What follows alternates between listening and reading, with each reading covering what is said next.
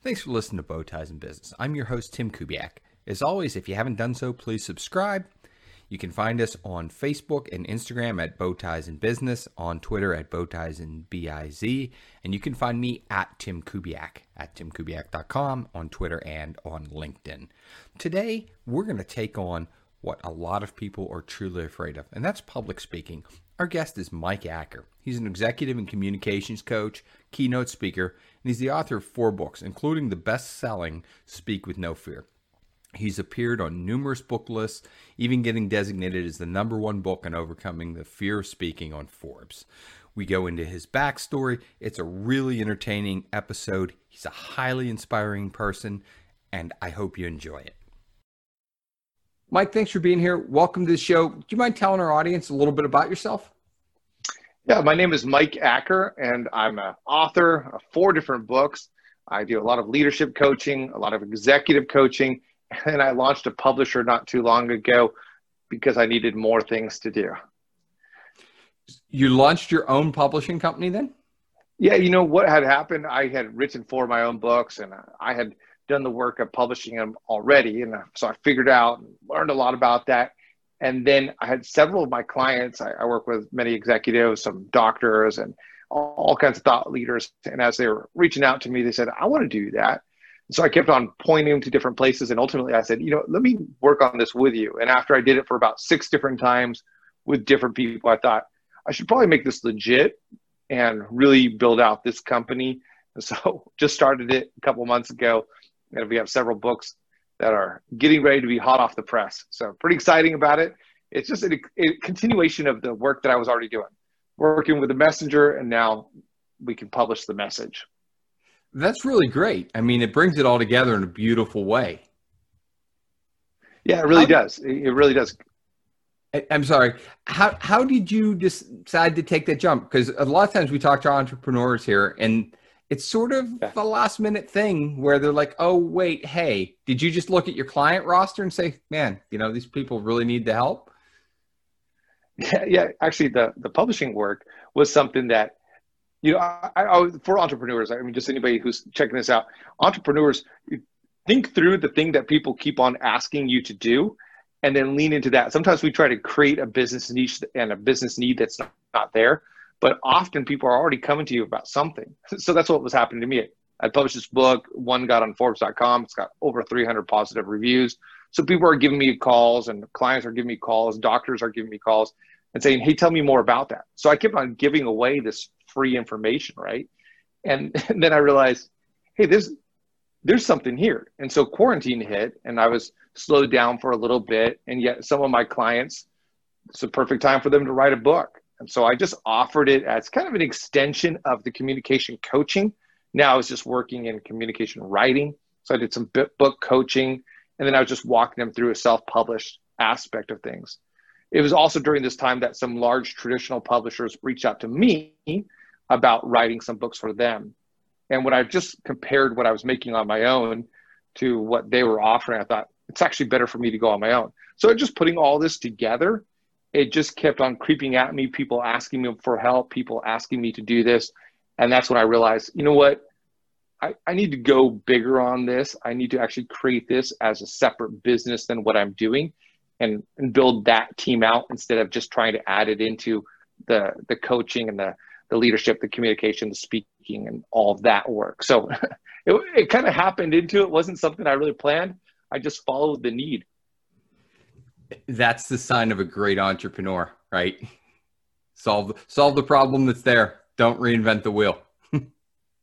Yeah, absolutely. And it's the same way. I mean, the first book I wrote was all about just follow the need. I was coaching on the side. I was actually working in sales at the time. And in the evenings, I'd have these different clients. I'd been just doing some side coaching for quite some time. And again, people were asking me, how do I have more confidence? How can I overcome my insecurity? So I just followed the need, ended up writing out the strategies that I coached people through. And that's how that got going.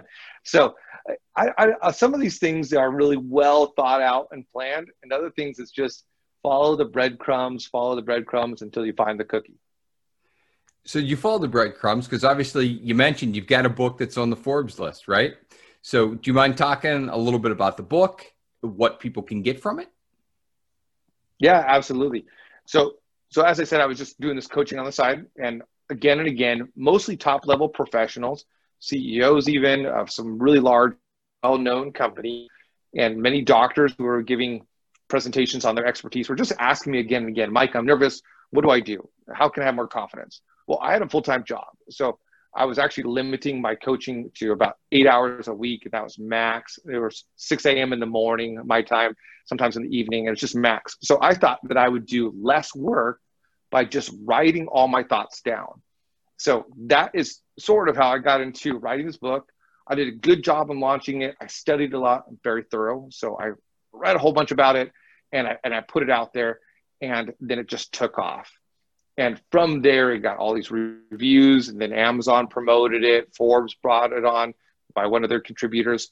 And really, ultimately, I talk about 7 strategies that will help you overcome your fear, your nervousness, your anxiety, so that you can be actually energized, excited, and passionate about what you do.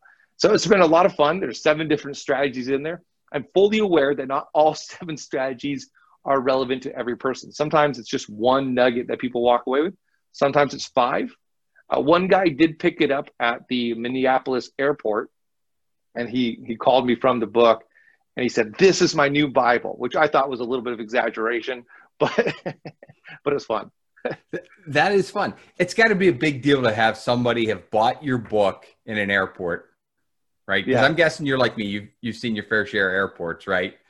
And probably bought your fair share of books there, but have somebody pick up your book and reach out to you because of it. Yeah, absolutely. Although I will say this, Tim, that I have never seen my book in the airport, and I keep looking for it from there. So I'm hoping that I could actually buy my own book at an airport someday. That'd be a little fun.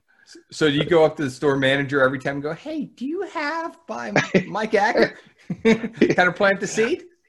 I did it one place, and they said, "Yeah, we can order it for you." So it was at Barnes and Noble, and so I said, "Yeah, that'd be great." So I ordered my book. They said, "Who do we send it to?" And I said, "Mike Acker." So that was a little bit embarrassed by the fact that I'm asking them to carry my own book on that sense, but I have promoted it well elsewhere, and it's been really cool. Really, people in Singapore have called me, reach out to me. I have people in United Arab Emirates and Zambia. I had people in Sweden, in Germany, in France, several places in the UK, and then all across the United States. And ultimately, my big desire from that whole book is still the same desire I have for it now, is that it would help people really overcome that nervousness, which I believe there's multiple benefits when you speak with no fear. And one of the benefits is simply this, that when you speak with no fear, you're not given into the health consequences. There's a lot of stress that people carry when they're going into these presentations. They're nervous. They're wondering what people are thinking. And that right there is a benefit of speaking with no fear, is simply not having stress, not having something keep you awake. There's other benefits as well, like it helps in your relationships. If you can get rid of that anxiety and you can communicate better, it helps you in your promotions. It helps you move forward. So ultimately, that was my desire. From there, I really built a business that came out of that coaching. I had to either lean out of it or lean into it, and I chose to lean into it. What's the most unique thing that came from leaning into and building that business, whether it was personal growth, a client story?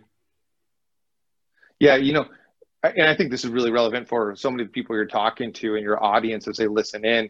They're entrepreneurs. They're people who are developing thoughts and want to get it out there. And so when I leaned in, it continued to grow, continued to push. And then at some point in time, I had to say, okay, what am I going to do? And there's fun of just the notice. It was fun getting up on Forbes. There's fun on that. But for a long time for me, it was fun. And I had this consultation job, this sales job that paid well, very secure. And when I leaned in, there came a moment where the two were in competition with each other. And that was a nerve-wracking moment. So I say, when you lean into something, be careful, because you might have unintended consequences. And there was a moment where I was quite nervous about what I was going to do. I have to get rid of this thing I had built, or I got to get rid of this thing that pays me well and is very secure. So I actually got rid of the corporate Fortune 500 job and leaned fully into entrepreneurship, into business building. And the first thing that happened to your question is I lost a lot of money. Mm-hmm. That's the very first thing. This one over here, the first job, it paid well, but in some ways there was a cap, and it was definitely a 9 to 5 and more likely a 7 to 7. And so it occupied my time. So the trade-off was I'm going to initially make less money, but I'm going to have more freedom. I'm going to also have in some ways, more work. It's going to be on my mind more, but more rewards. Potential of leaning into the entrepreneurship, in my opinion, is that you have more potential. You have greater heights that you could potentially reach. And that's what I'm already seeing. And I'm new to diving full-time into this. The business has been established for a little while, but it was a side hustle. And now it's a full-time. There's incredible benefits. Like this is my favorite part, Tim. I get to pick up my son from kindergarten every day at 2 a.m. Or not 2 a.m. I was just saying, wow, what a kindergarten. It's an overnight kindergarten. That's good for really sleep. Cool. Yeah. And everybody, all the kids have masks and all kinds of stuff. It's a whole different world. But it's been really cool to have that time with him. See, that kind of thing, right? And I was a longtime corporate guy and just, 10 months ago jumped out, right? Because I'd had enough. Yeah. I'd been bought a number of times. The last ride was a good ride. And I'm like, I don't want to do this for anybody else because it is 12, 16 hours a day. And at the end of the day, you don't have that control. You miss school things and can't work your schedule. We joked before we started recording.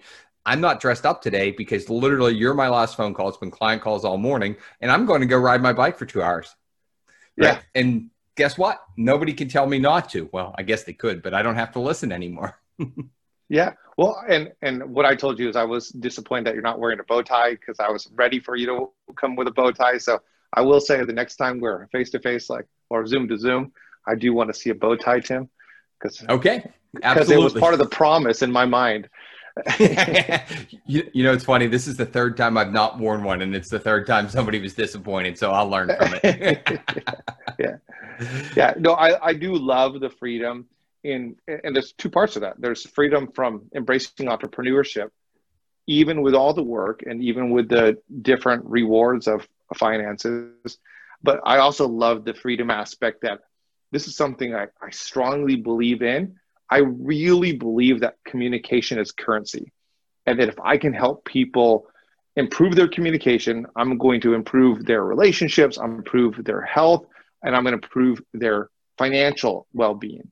That if they can speak better, if they can get their ideas across, if they can pitch their ideas better on Shark Tank, if they can hold the attention of a seminar, it's going to bring back more business. So it's something I'm passionate about. I help in leadership and coaching as well. I wrote that second book, Lead with No Fear. But ultimately, communication, for me, it's one of those ignored aspects of leadership. So many people just lean into the technicalities of leadership, but communication is a huge part of that. That's my soapbox right there. Yeah, and I think that's the perfect soapbox to be standing on, because if you look, since the pandemic's hit, there's been more and more written and more importance on how leaders are communicating to their team, and what they're doing and how they're managing that, and whether or not key employees stay with the companies based on that communication. Right. Absolutely. And so many people are reaching out to me now. I mean, now that the pandemic has kind of got to a spot where it's not going to go away right away, people are realizing that, hey, I got to figure out how to do this Zoom thing. I got to get out there and present. And I was bad in person. I think I'm bad on Zoom. How do I get better at this? So I walk them through a framework of confidence, and really Speak with No Fear was just the first part of that framework. But really, for anybody that you're reaching out to your audience here, let me just give them 3 incredible areas, sources of confidence. That your confidence in communication, your confidence to be an entrepreneur so that you can pitch your idea, get venture capital, get out there in front of people, go to the Rotary, write a book, whatever it might be, is going to come from 3 sources. And so those three sources I walk people through, this is actually not in my book, this is just in my coaching programs, is first, your identity, who you are as a speaker. And you and I know this, that we've realized that our identity is not that corporate aspect, although when you're in that world, it feels like it's your identity. Yeah. And so many people get caught up in that. And that's the first source of confidence, is not your ability to get the message across. It's actually who you are and understanding who you are as a speaker. You probably had an examination of that when you started launching this podcast. So what am I doing? Who am I? In redefining myself, right? So for years, I played very openly. I played sort of the nerd in the corporate world. I was not the type A, right? I'm not the super networker. I'm fine in a room with a dozen people. You put me in a room with 5,000 people, I want to go somewhere and read a book or look at an economics report, right? So, I know I'm a numbers guy and things like that. So when I did the podcast, I did have the benefit of, I had a lot of experience in speaking in a technical realm on specific technologies over the previous 20 years.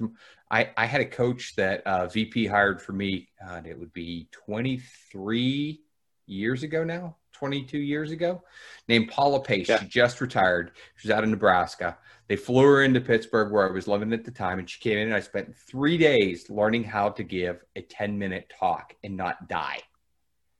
Yep. Right? And all of my success literally built off of that first set of confidence to do that as, a younger guy. And I was running an $80 million a year business at that point. I wasn't running a little book of business, but getting up on the stage was a different thing. Yeah, it's amazing when I talk to people. So I'll do these essentially a sales call, right? And so people will come talk to me, and I'll say, hey, you can do a program for this amount. And it's amazing how many people will pause. And we're not talking excessive amount of money, right? We're talking 1,000, 2,000, 3,000, 7,000, depending on what they're looking at. And they'll pause as if that's an astronomical amount to spend on something that can actually break them through to an increase of 20,000 per year. Yeah. And just like what you said, there's a huge value in that. I did some communication classes, well, a lot of them, but I did some additional courses when I was about 23, 24, 25. And I paid for it on a credit card. It was $2,000 at the time. I think the same course from Dale Carnegie's $5,000 now. Mm-hmm. And I paid for it on credit card, but I do not regret it. I paid it back, and I'm not a guy who likes to spend lots of things on the card, but I paid it back, and really, I'm so glad I invested that much time and effort. So any younger entrepreneurs, business leaders out there, I'd say this is the time to invest in it, so that you're not like a lot of other clients I work with that are so stuck in their communication habits that it's hard for them to learn how to be effective.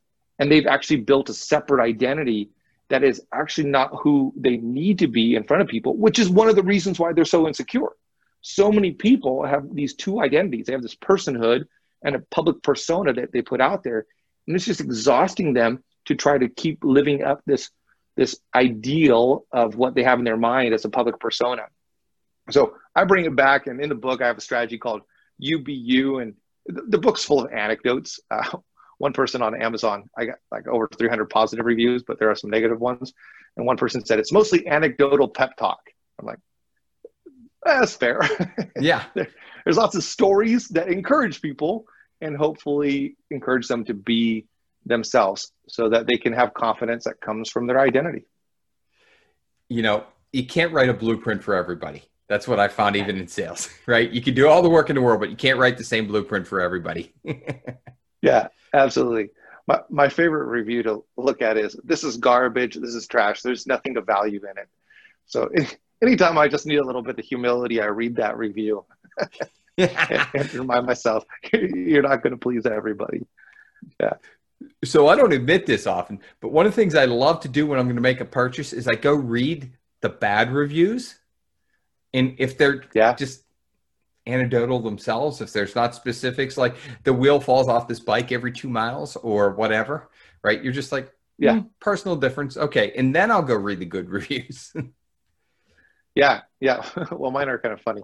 There's some, and hey, I get it. It's not going to be for everybody, but that identity aspect really is that identity aspect that you learned. I love what that Warren Buffett said, and he's one of my favorite examples in this, that he had done his MBA, he was intelligent, he's educated, he had great internships, but one of the things that he has hanging on his office still, to my knowledge, is a certificate of a public speaking course that he signed up for. And today's, I think it was like $27 at the time, no, $100 at the time, with equivalent today is $917. And he said, that's the best money I ever spent on my development, is this ability to communicate. And any good communication coach is going to walk you through, you are the message. It's not just what you say. It's not just how you organize your thoughts. It's who you are. It's what you think of yourself when you're on stage. It's what you think of yourself in, and do you have value to add to people? Are you someone that's worthy to listen to? So many people rush. In fact, to your audience here right now, if you're rushing when you speak, why is it that you're rushing? It's not a skill issue. You do know how to speak slower. If you have a hard of hearing relative, you can exercise the skill to speak slower. So you have the skill, and your message does not necessitate you rushing. So where does that rush come from? And it's typically an identity question, not as in like who I am as a person, but who am I as a person who speaks? I'm a person who has something valuable to say. And so I do not have to rush my words because I have value to add. So identity, and then I go on with people and I work on their messaging because, yes, you do have to be coherent, have your thoughts organized, and be able to get them across. And then skills. So often the people work on just skills like, hey, Mike, I just need some tips and tricks to get better. And there are some tips and tricks to get better as a communicator. You know that. Yep. But if that's where you start, that's putting the icing on the cake and just expecting everybody to like it because there's lots of icing. Or maybe sprinkles is a better example. Yeah, but you forgot to bake it, right? Yeah, forgot to bake it. There's nothing of substance underneath. And some people are like, yeah, that's great. That sounds great to me. All I want is sprinkles anyway. So. I want sprinkles and icing. Yeah, great cake right there. Yeah. Do you find people hiding behind slides or too much content on slides or shared screens in a Zoom world because they're unsure of themselves? Yeah, I think, you've gone into those mixers where you're wondering what to do with your hands. And so back in the day, when I was a teenager, we all smoked cigarettes because we're hiding behind a cigarette. I didn't like cigarettes, but I just wanted to hide behind it. It made me feel like I had something to do. And then nowadays we got coffee cups or really a cell phone, right? And so you got all these people hiding behind a cell phone. So if you go into a place and there's lots of people around you and you're feeling a little bit uncomfortable, what do? You pull out your cell phone and then you're busy. People think that you're doing something of value and you're probably just playing the latest version of whatever Angry Birds type game is out there. And that's how slides and workbooks and screen shares can be, that we're hiding behind something. When you think about a visual and you think about a supplemental material, it's always supposed to be supplemental, which means it's added on top, right? It's not the main thing. When you're speaking, the most important thing when you are speaking is you as a speaker. It's not what you're saying and it's not what you're showing. It's you. And some people push back on that when they hear that. And they say, well, Mike, I have to say something of value. Obviously, it's not just you getting up there and modeling something to somebody and just standing up there and looking good. That's not the case. But if it was just about the content that you were about to deliver, the material that you were about to deliver, then you would just put it in a brief, hand it to them, and they could read it themselves. The reason you're speaking is because they want a speaker. They want someone to give that material. They want someone to present that material. They want someone in front of them relaying that information to them. So that means you are the most important person, the important part of the speech. You, the speaker. So who are you? Don't hide behind what you're saying and don't hide behind what you're showing. So you're the primary, the material secondary, and that means that thing that we typically put as primary is actually tertiary. Really, we don't need that. You could describe it in words. Now, there are some cases where that's not completely true, but it's really tertiary. So if I was walking you through a whole bunch of numbers right now, I would not be looking at it, walking you through frame by frame. I would probably pause. My message would say, pause right here and allow people to process this. And then I would use the skill of stepping aside and pointing at the visual. But ultimately, I'd come back and draw the conclusions that we need to draw from that, because they wanted a speaker and not just a slideshow. So for anybody who's got work decks, slide decks, and workbook slide decks, and visuals, screen shares, remember, whenever you're presenting, you are of primary importance. Don't hide behind anything else. Look good, feel good, address the identity question, and you're going to come across way more confident than you just pointing at a slideshow and bunting it over to that. So a long answer to your question, but it is something I'm passionate about. Do people hide? Yes. So you work with doctors, you work with executives, and I think something that I preach a lot myself is people earlier in their career don't realize how many people it takes to stand up that executive, if you will. There's a team behind them, there's coaches, there's experts, there's everything, right? Yeah. How do you get past that imposter syndrome, if you will, right? That somebody feels that they have to be the absolute authority on everything and doesn't ever want to get peppered with the question they can't answer. Yeah, absolutely. I'm a big believer in being humble in your presentation. And so when I do more on the executive coaching and working with people, identifying what you're good at, and then really finding that team that you can bring around you. So this morning, I led a team meeting for a company. It's a startup. They started up in February. So I'm working with them on building the team. And it went from one person with vision, and now he's got 8 team members, which is pretty cool. And I've been walking him through this whole pathway of delegation. That the first thing that you need to delegate is the things that you're not good at. The second thing that you need to delegate are the things that you don't like to do. The third thing is the things that you like to do. And the last one, the things that you are good at. And you never delegate responsibility. So I walk him through this, and we're walking through this with a team. Any executive who's leading well, and I'm sure there's lots of people who are just more in a positional role, but they'll have already delegated that. And it doesn't mean that those are tasks that are not important and they're not needed. They are. But to really be effective as a leader, you need to be operating in what's most valuable and profitable for you to be doing. And then really acknowledge what everybody else is doing that brings value to you. I love the books by Patrick Lencioni. I've been a fan of his for years. And in one of his books, he talks about the leader who just sits back and is processing all the valuable information from his team, including his executive assistant. And then he brings that all into himself, and he draws a conclusion, or he brings the conversation to a close. I think it's so valuable for executives or people who want to be there. Learn humility, whatever spot you're at. Learn humility and learn the ability to praise the people around you. One of the biggest difficulties I ever had was learning humility the hard way. And it's much better to humble yourself than to be humbled. That's a very important point and a great lesson in and of itself. If you don't mind, can we step away a little bit from the business world? Can we talk about your background? Because you have a little bit different of a path. Yeah. Do you mind sharing? Yeah, I mean, I actually love starting about my background actually with my parents, because my dad was a drug dealer and my mom was a witch. So that was the most, you say, what's the most interesting thing about you? My dad was a drug dealer. My mom was a witch. Or if I want to put this in more business terms, my dad was a entrepreneur. And he had started his own business when he was in college, and he realized how much money he could make. And so instead of pursuing his degree, he did that. They then had a radical transformation in their life and changed their own values. They became Christians and very involved in helping the world be a better place.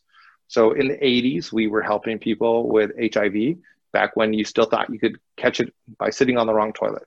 And then we were helping food banks, and we're going down to the nursing homes. And my parents just felt so grateful for this change in life that they just wanted to teach us how to pay it forward.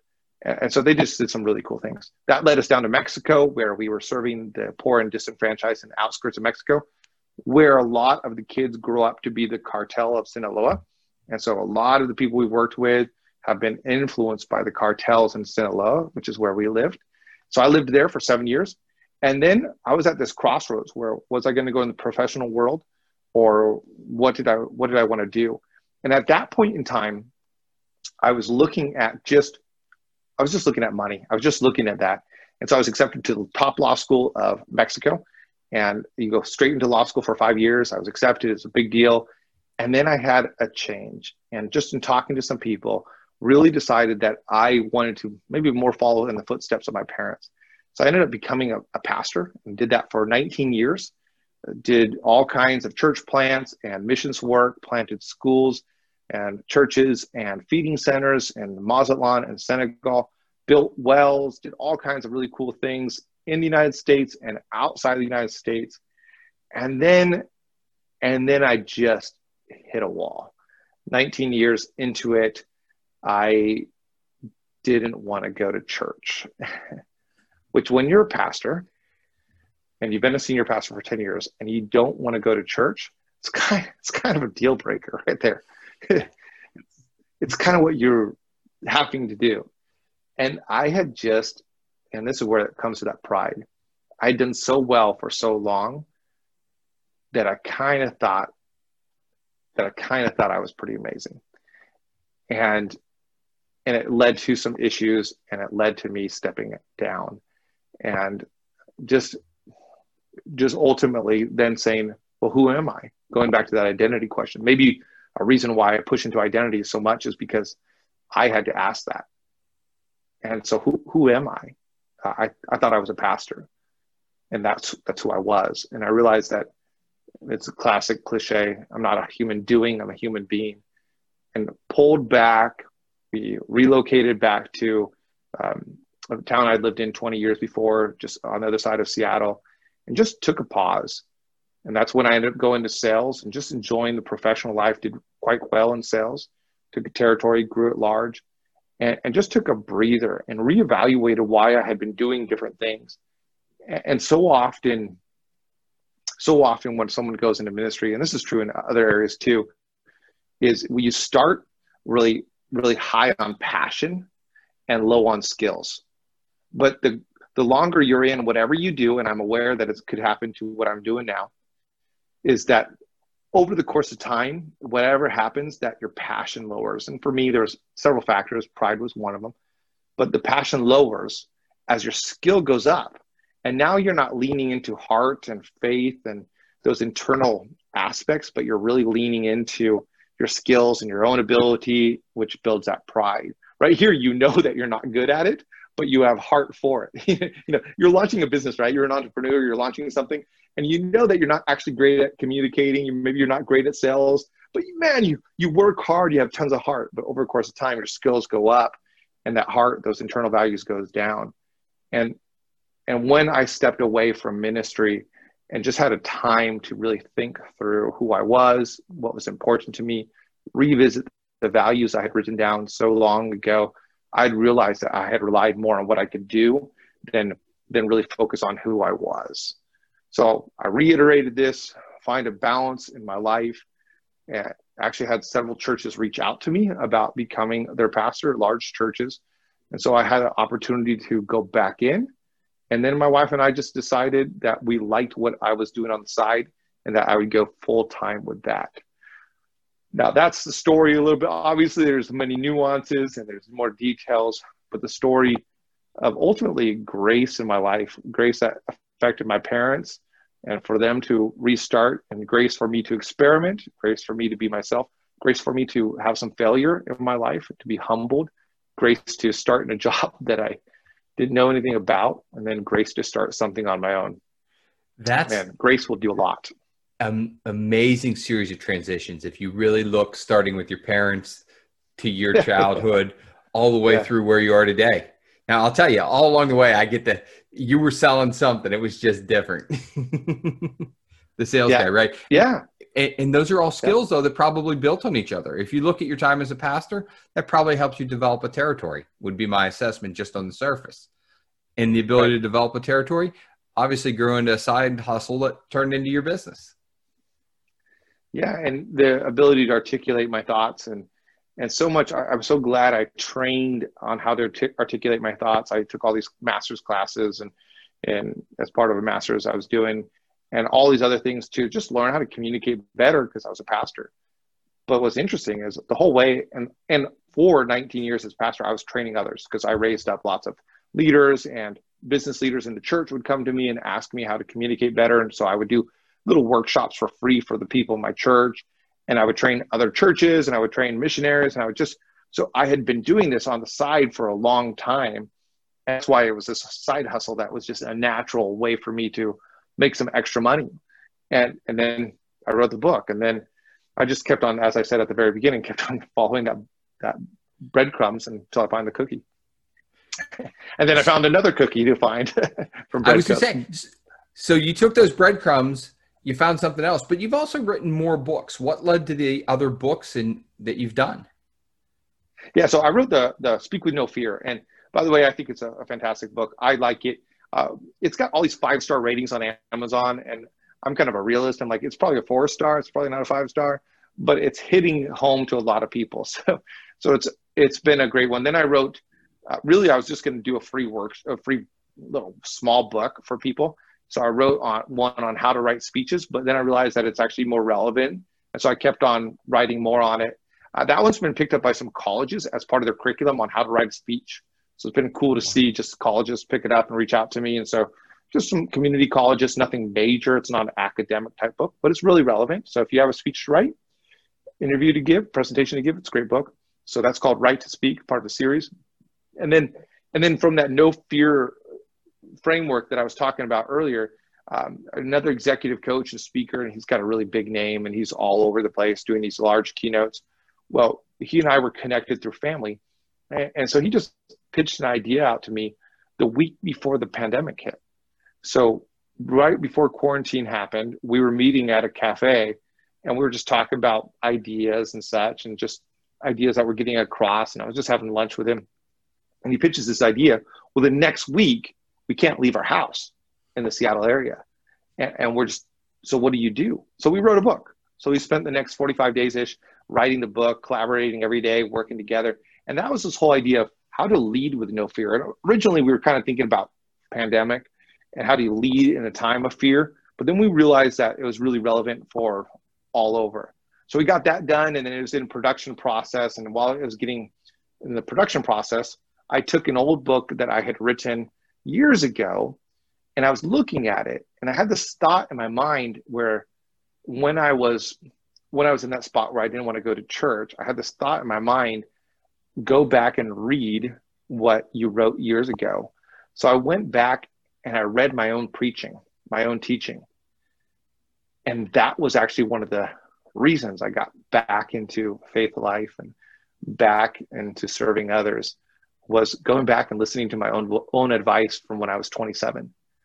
So I read that. And then in quarantine, while I was getting Lead with No Fear produced, I put it together, wrote a new introduction and conclusion, and then went ahead and got that published as well. So those are my 4 books: Speak with No Fear, Right to Speak, Lead with No Fear, and Grow Your Soul. And they're on Audible, and they're on Amazon, and they're at Barnes & Noble, and all over the place. And it's been a fun journey. And we'll have some more books coming out. And Tim, I'm ready to publish your book now too. You're ready to publish my book? I've got a title. I came up with it the other day. Yeah. Hey, I think you should. I think every podcaster should publish a book about their main content. You know, it's interesting. So I've looked at that, and I got hooked up with, and by the time this comes out, it'll be public, a company called Health Trends AI through a woman who had been our general counsel in a previous corporate life. And I show up at the first meeting, and it's a public health initiative is what it really is. And it grew out of the pandemic. And I show up and everybody's got Ivy League degrees, right? Mm-hmm. And they're speaking a language I don't understand. I know nothing about infectious diseases. I know nothing about medicine other than my wife is a nurse and my daughter is a nurse. And that's great. Wow. I leave that to them, right? Yeah. I know how to sell stuff. And I'm sitting literally in a room with or in a Zoom with a bunch of people with Cornell, Yale, and Harvard degrees. Yeah. And they're all going on and on and on. And I've jokingly titled it Dumbest Guy on the Zoom Because these people are so brilliant, but they don't, getting a product to market and making it so the average, practitioner, even in their professions, can understand it is a whole different challenge. So we'll see where it goes. Yeah, it'd be interesting. I think it's a very vital role that vital way that we can get our message out. And so putting it together, even if it's just for the people that we're immediately influencing, it's so vital. So I have not pushed my Grow Your Soul book because that's not really the space that I'm mostly in. But many people have picked it up and said, hey, thank you for that. I was in the same spot. So you can touch that life with those words that you write. That it's like sitting down with somebody. I want my books to read as if they're having a conversation with me and I'm just coaching them. There's a beauty in that accessibility, right? Because it's just a conversation. It doesn't need to be, 6,000 pages long and very technical. Yeah. Yeah. So what's next? What's next? So really right now so I just launched out full time. Like it was growing and growing and growing on the side. And when I was doing both, it got up to about 20 hours a week and it was just too much to manage. Quarantine hit, opened me up a bit more. My sales job came back online, closed me down a little bit more. So I said, I'm just going to go full in. So what's next is what I just started, which as I just did as of a month ago, jumped into this full time. And just, this is what I do. I coach leaders and I coach speakers. And then on the side now, my second company that I'm building out is we publish books and we have a team that's working towards that. Those are the two things we do. Ultimately, I think there's going to be a trio of companies that I oversee and that I'm involved in. And we're going to have the book, that's one part of it. We're going to have the messenger, and then we're going to have the business, and we're really coaching business. So I've been able to lead businesses. I've been able to coach business leaders, been able to do that. And so some people come to me with that. So there's a whole pipeline of different things, books that are coming out. There's a pipeline of some leadership programs that we're launching. And there's a pipeline of a mastermind group that I'm doing. And then there's a plan in the future of building a business. But right now, it's enjoying, and this is the most important part, with all of the goals and ambitions and desires to help people with the businesses and the products I'm building. For me, the best part is that I get to pick up my son at 2 p.m. every single day. That's next, that I get to pick him up. That's a lot of fun. So if people head over to mikeacker.com, they can find everything you're doing, right? Mm-hmm. Yeah, they can do that. And then there's a great spot where you can book a call with me. And I do these 20, 30-minute confidence calls. Just be very frank, they are a sales call in the sense of, I would love for you to sign up for a program if it's going to bring value to you. But in those calls, I've had some people show up and they're just thinking it's going to be a pitch. And I say, what is something I can do during this time that's going to add value to you? Let me just give you something for free. Let me find something in you that you're doing that I can improve in this time. That let's not just spend 30 minutes on a sale that may or may not result in you purchasing something. Let's do something that you go back and go, you know what? I didn't sign up for a program, but man, I appreciate Mike spending some time with me. So right now, because I'm new on that, I've just opened myself up and not just team members up. And I'm excited to do 30-minute Zoom confidence calls with people. So there's going to be that link. I gave that to you, but it's just super easy, advance.as.me/confidence. Set up a confidence call with me and let's improve your confidence in leadership, in speaking, or other areas of life. What didn't I ask you that I should have? Yeah, I think we did go away from our intended script, but we went some great places that we wouldn't have gone. And so I don't think there's anything that is really hugely lacking other than our years of life combined. And I'm sure you and I could find many different ways to connect. What's lacking? Hey, thank you so much for having me on your show. That's what's lacking. I appreciate what you're doing here and I appreciate having a chance to be on it. It's been a real pleasure. Obviously, for anybody listening, links are all in the show notes. We'll be featuring Mike in upcoming newsletters as well. So if you don't subscribe to those, please go do that. And thanks for being here.